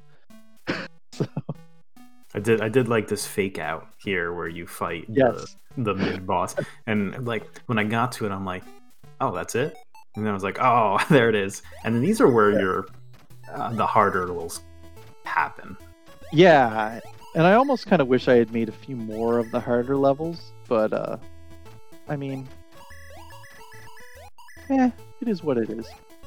It's hard to judge what's hard or not when I'm making it, and a lot of it too. Some of the very last levels that I designed weren't even at the end of the game. It's kind of like I would make the levels and then just sort of think, okay, that wasn't as hard as I thought, so I'm just going to shuffle that in here somewhere and move one of the other ones up towards the end. So there's definitely a very deliberate shuffling of, this level is hard, this level's not, that kind of thing. We have 2 levels coming up where these are going to be my frustration, where I'm like, Tom, and it's this one, and I think it's the last one. Where I promise, but no. Yeah, it's like just these. Yeah, this one's fun. This one is very, I think, too, in line with the first game. This is the first, not getting to this point and avoiding the narwhal. It's getting on the second, the bottom run, and it's these snow blocks. Yeah, exactly. But I feel like this is the sort of thing that was more of a challenge that would have been in line with what I would have put in the first game. Even though I didn't have that disappearing block mechanic, I think having the narwhals, having that other stuff going on, you got through it not too bad. Well, yeah, because this was the second playthrough that I recorded. The first one, you see me die like 8 times. Yeah, this level, I remember feeling pretty proud with myself about the little galaxy swirls in the sky. You're gonna see. I think you're gonna see me that a couple times with like timing Fenton up these stairs. Oh, sorry, not Fenton. Fenwood. I call him Fenton. Yeah. Fenton this whole time. Now that character's name, that's actually that's the name of a street that's sort of like around the corner from where I grew up. It was called Fenwood Drive, and I always just thought it was a funny name because the subdivision or whatever, it was called Fernwood Estates, but then the street was named Fenwood Drive, and I always just kind of assumed when I was a kid that they made a typo on the street sign and just never bothered to fix it. So we just named I named the character after that sign because I thought it was funny. But again, that's the sort of thing that's a really inside joke that unless you grew up living near my parents' house, you wouldn't understand it. I think Haunted Halloween, they kind of they insert a lot of local jokes in their game as well. Being in Pittsburgh. I think it's an easy thing to do. Although I think if it's in Pittsburgh, you probably get a lot wider of an audience than living in rural Nova Scotia. You put things that are a reference to a community of that's like a few thousand people. It's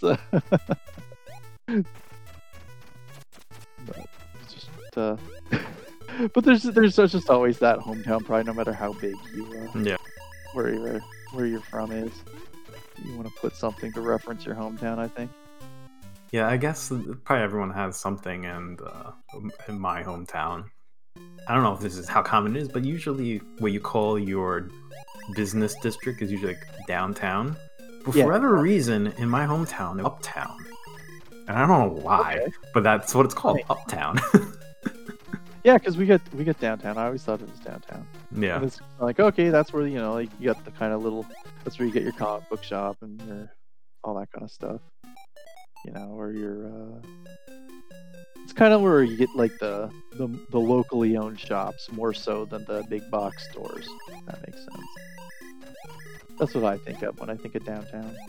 I think it was called uptown because I think there's an elevation change. I think it's a higher elevation. Yeah, that makes sense. It's very subtle, but that's the only thing I can think of why it's called uptown.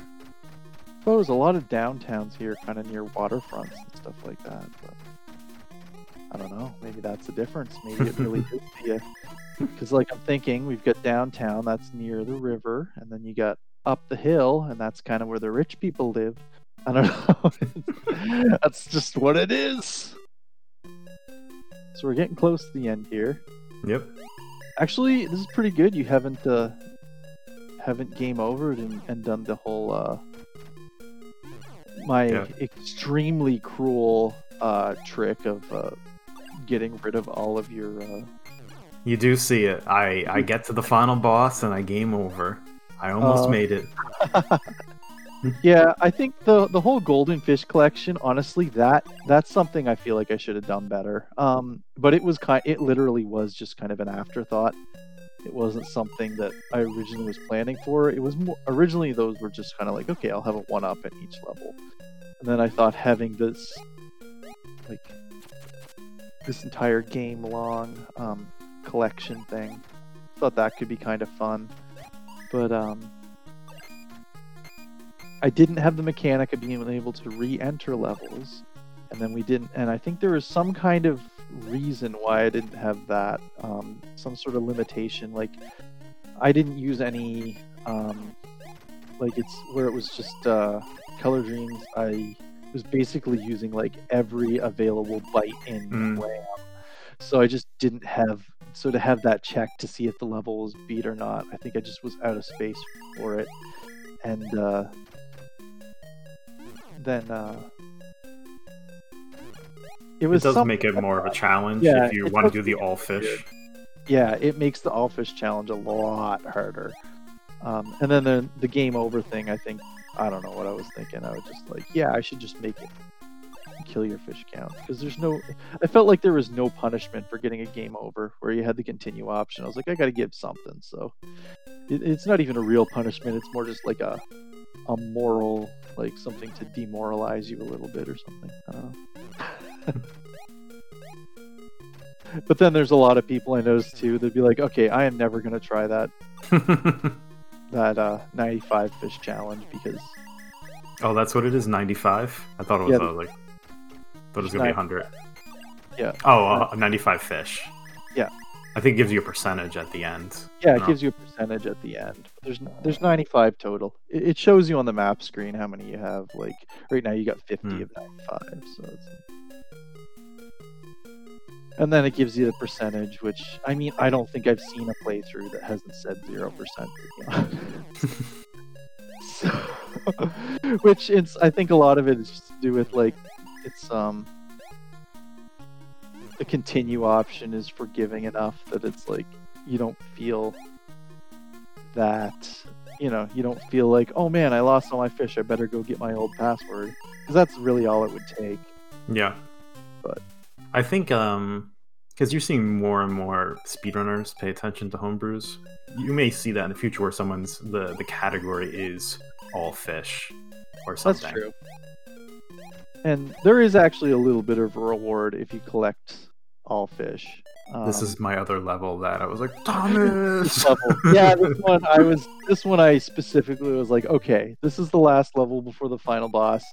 I need to be mean and do something relatively cruel here. So, and then I thought having 95 fish would be kind of fun, because that's how many goldfish are in the whole game. So I'd make a level that has that many regular fish. Kind of tie it all together. I don't know.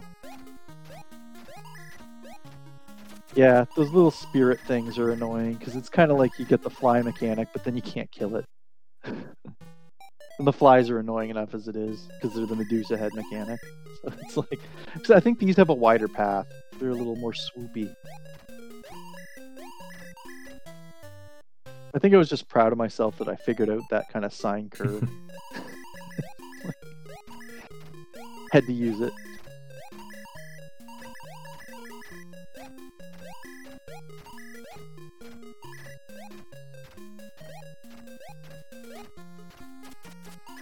And it's kind of like, okay, you did it once, now do it again. And this one's a little bit more, this one's a harder section, because yeah, it's a little bit less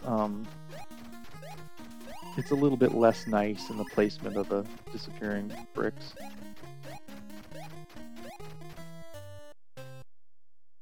Oh. I'm pretty sure I get down to 1 life when I enter the boss, so you're going to see 2 more deaths. Oh, that's not that bad.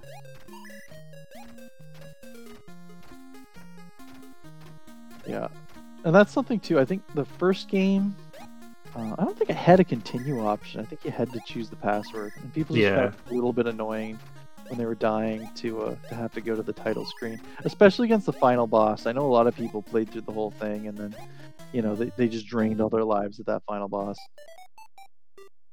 And then I had that cruel life counter, and it doesn't even show the proper ending if you don't get 100. If you died more than 100 times. Oh. So it's like I have this. So I'm not sure what your death count was last time you played or anything, but there's sort of a. And then there's a no death ending as well, which is just like a single line of text. Someone's like, "That's it." Pretty much. I think it says like "you are cool" or something like that. Like it's. Well, that is the ultimate tribute to the show. Then, Yeah, exactly. Ask Him Bob is cool. It's like I think it's like perfect. You were cool, and that's like all it says. And other than that, it's the regular ending scene. But if you've died more than 100 times, you don't get to see the scene where you save the skill. It just shows it just shows the credit roll without some of the more interesting parts. So I don't know. I kind of liked it at the time, but I'm not sure how much of a fan I am of the punishing ending. I don't know. I kind of go back and forth on how I feel about that kind of stuff. There you go. Here we go into the final boss. It's kind of like I do something that punishes people once, and then I'm like, yeah, I don't know if I feel like doing that again. It's like, you got to think of new ways to do it. I don't know. There's always the people like I did it, then they complain about it. And I'm like, I don't want to do that. Kind of like with Mall Brawl, it was definitely the shopping cart level. That wasn't so bad, it was more forgiving than like Battletoads or anything. Yes, thank you. I don't know if you saw the Nintendo Life review of that game. That was like the first big review site to review a game that I had released. And that was the first thing.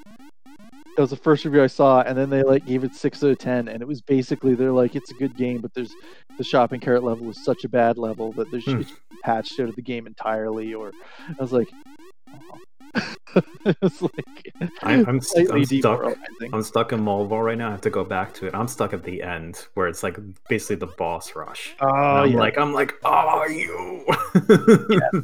Actually, now that one you can blame Justin, who was was my partner. Justin from Interrobang. He was my partner for that game, and he was the one who said like, okay, I think we should originally it did have it would save at chapter 9, and right before we put the game out, he's like, you know what? I think we should make people do the boss rush again. And I'm like, are you sure? He's like, you know what? I don't think on the NES they would have let you keep fighting the same boss. I think they would do the boss rush. The boss rush again. It's hard to say that. Yeah, so I was like, he's like, I just think that the final boss is too easy, and you need to. And it's funny because I always found that last fight with the Shadow Jane Bob to be as far as the regular melee fight. To me, it's the most challenging one, and that's how I wanted to make it. But he thought it was too easy, and it's funny. But that's that whole different perspective thing. So that's where we get. So it turned into we'll make them do that boss rush again, which just happens to be because it's all bosses. It's like the longest level in the game. So that's like 10 minutes of gameplay that you got to replay if you die at the boss. But that's how it shipped. It is what it is. I don't know. I'm okay with it. And then there's so you haven't beat it yet because there's also a hard mode when you beat that game. So, which was again that was kind of the made for me, where it was like, okay, I can get through the whole game in like a half hour. I need something that's gonna take me some time. So I kind of just I made this hard mode. I was like, how long is this gonna take me? And it took me about 5 hours to get through it. I was like, okay, perfect. I can see the need for it because even though I'm struggling with the end, it is forgiving because you got the two characters you can flip between. They regenerate their health. Exactly, and that's the biggest part of you no longer have the health regeneration. So that's taken away from you in hard mode, as well as different enemy placement, that kind of stuff. So, but it changes it up. I So always the like this ending. oh It's like yeah. the very traditional, you beat the game, now you walk left until you get to the start. Like, I'm always a fan of those. Honestly, looking back on it, this is like the most cliched ending for an NES game. Walk left till you get back to the start of the game, and then there's the enemy roll call. Like, but there's something to be said about it too. Lurchin. Yeah, like just little things like that. I don't know why I put that L there. Or Purin and Neneki. I don't even remember what that means, but I called them that. Sir Statue. Very that's kind of Kirby-ish sounding.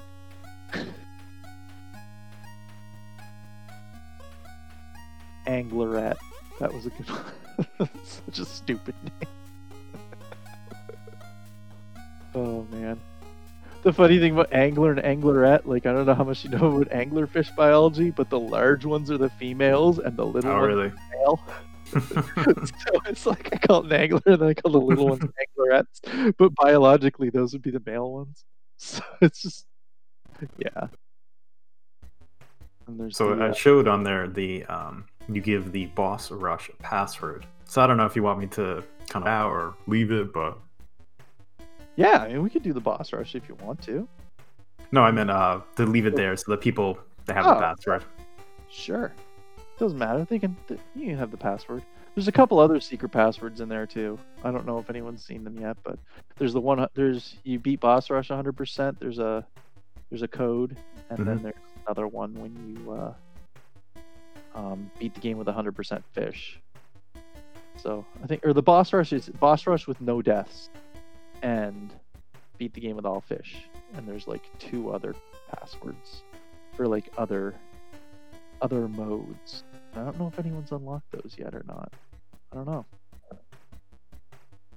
But that's stuff that's in there. So people want to know, they can try it out. Boss Rush 100% might be a little more attainable. Or without deaths, Boss Rush with no deaths. Probably the more attainable of the two, like quickly, but yeah, that's it. It's awesome. It's a fun game, and people can still get it. You're still selling it digitally. Um, I think you still have Alfonso for sale on your website.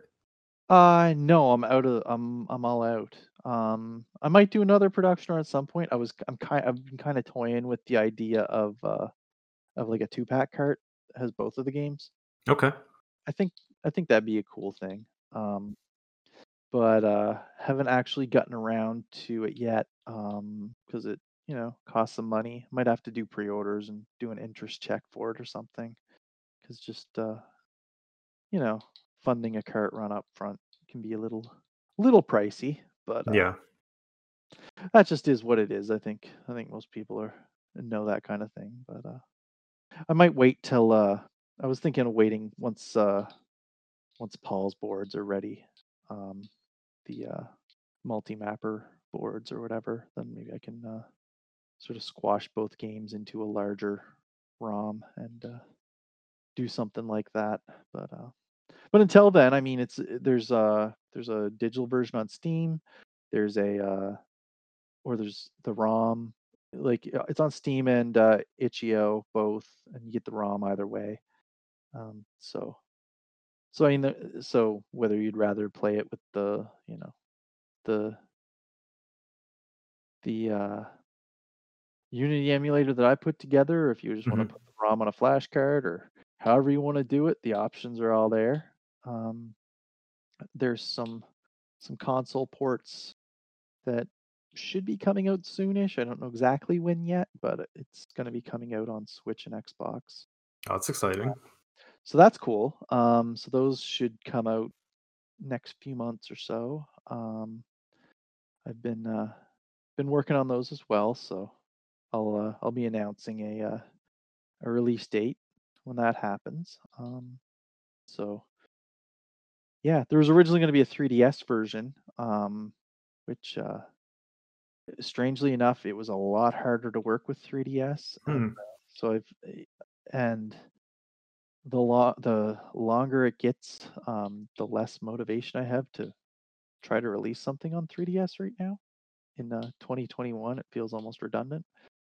So, and I have That not that would done be the that would last be couple. pretty cool to do, but I can understand it's like the 3DS is really at the end of its Yeah, life. it's kind of like if I already have the game running on Switch, do I need it on 3DS? Like, do most people who had a 3DS have a Switch at this point?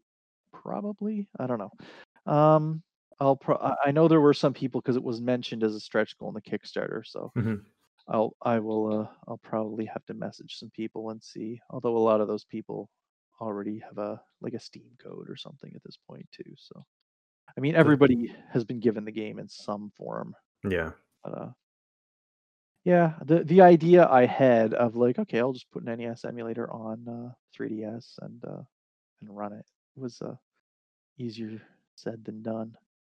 And plus, I know like new 3DS is supposed to support Unity, so I was like, okay, I'll just put the Unity version on there, and it's didn't work out quite like I thought it would. There are a lot more limitations than I expected for 3DS. So There is, and I watched a video recently that discusses it, like what the strengths of the 3DS are, like how it does so much with little tech, and but then how those limitations are, and it comes down to the dual screens, and they operate differently between their 2D and 3D graphics. yeah, so it's yeah, it's an interesting system. It's cool having like I have the dev unit. It's been fun to use it.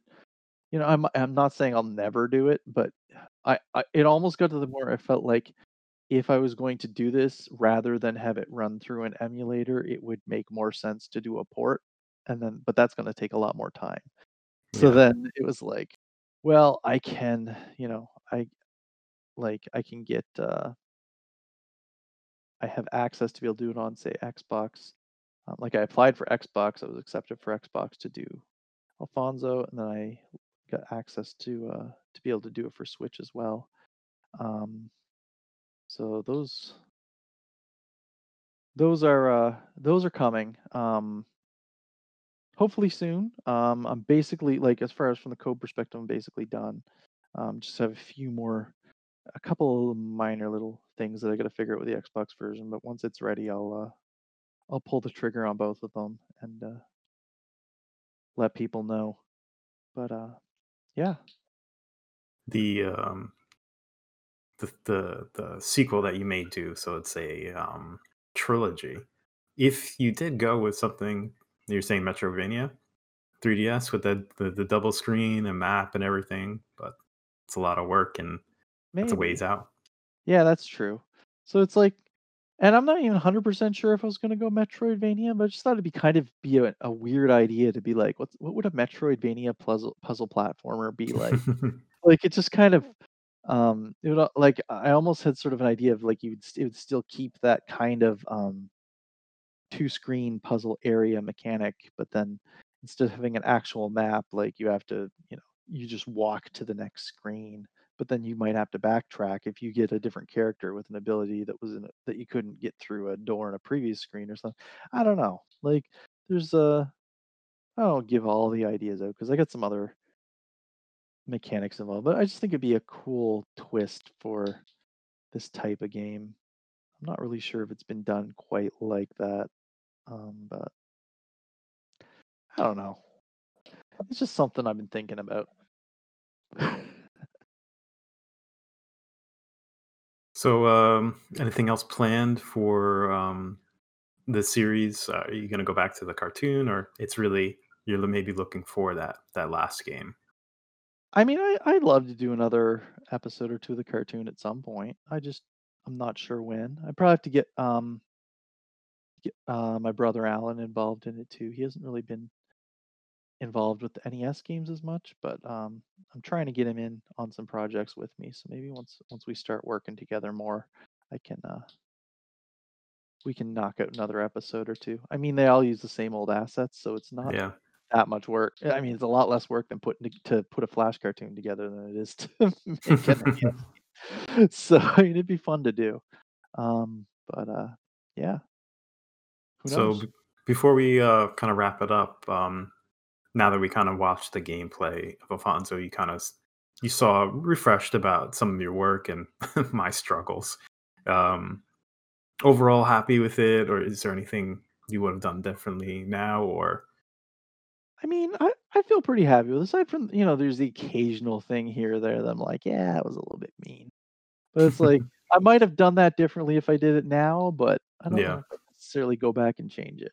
You know, some things it's just like you just kind of got to let it be as it is, and yeah, it's weird because too like I don't know how other people feel. But it's like I played it so much in my own like, I played through it so much myself that to me it almost just feels like a in a weird way, and I don't want to it feels weird to say this about your own game, but it has that kinda classic feel to it because it's like, I know it so intimately, like I would know games that I grew up with, um, so it has that it's this weird thing where you almost have nostalgia for your own creation, which is a mm. weird feeling, but it's, um I don't know.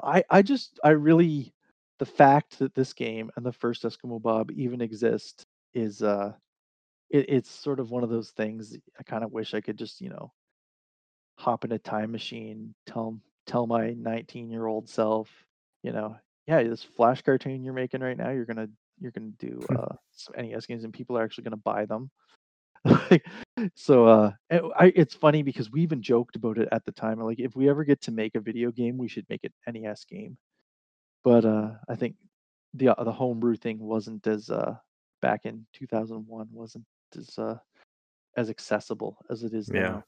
So, we were into the ROM hacking and stuff back then, but I didn't wanna do a ROM hack, like, that's somebody else's work. I wanted to do it from scratch myself, so and I mean, I had done some ROM hacks and translations, stuff like that, but when it came to my own characters, like, yeah, I wanna keep my own characters, my own work. So, being able to fulfill that even years later was, it's pretty cool. very cool. So if you want to connect with you, see what you're working on, is there anywhere people can go to interact with you or just get updates? Yeah, I got my website, spoonybar.ca. I'll, usually post updates on new projects and stuff there. Um, Twitter, I'm Spoonybard Toma on both, like, Twitter, Instagram, basically any social media, it's Spoonybard Toma. Um, that's probably the best way if you wanna follow me and see what's going on. All right. Well, Yeah. thanks, Thomas, for offering your time and your insight into the game. It was great to catch up with you and see what you had to say. Yeah, no, it was a good time. It was, pretty fun watching the whole playthrough. All right, Thomas. We'll see you again on a future project. Sounds good. All right, later.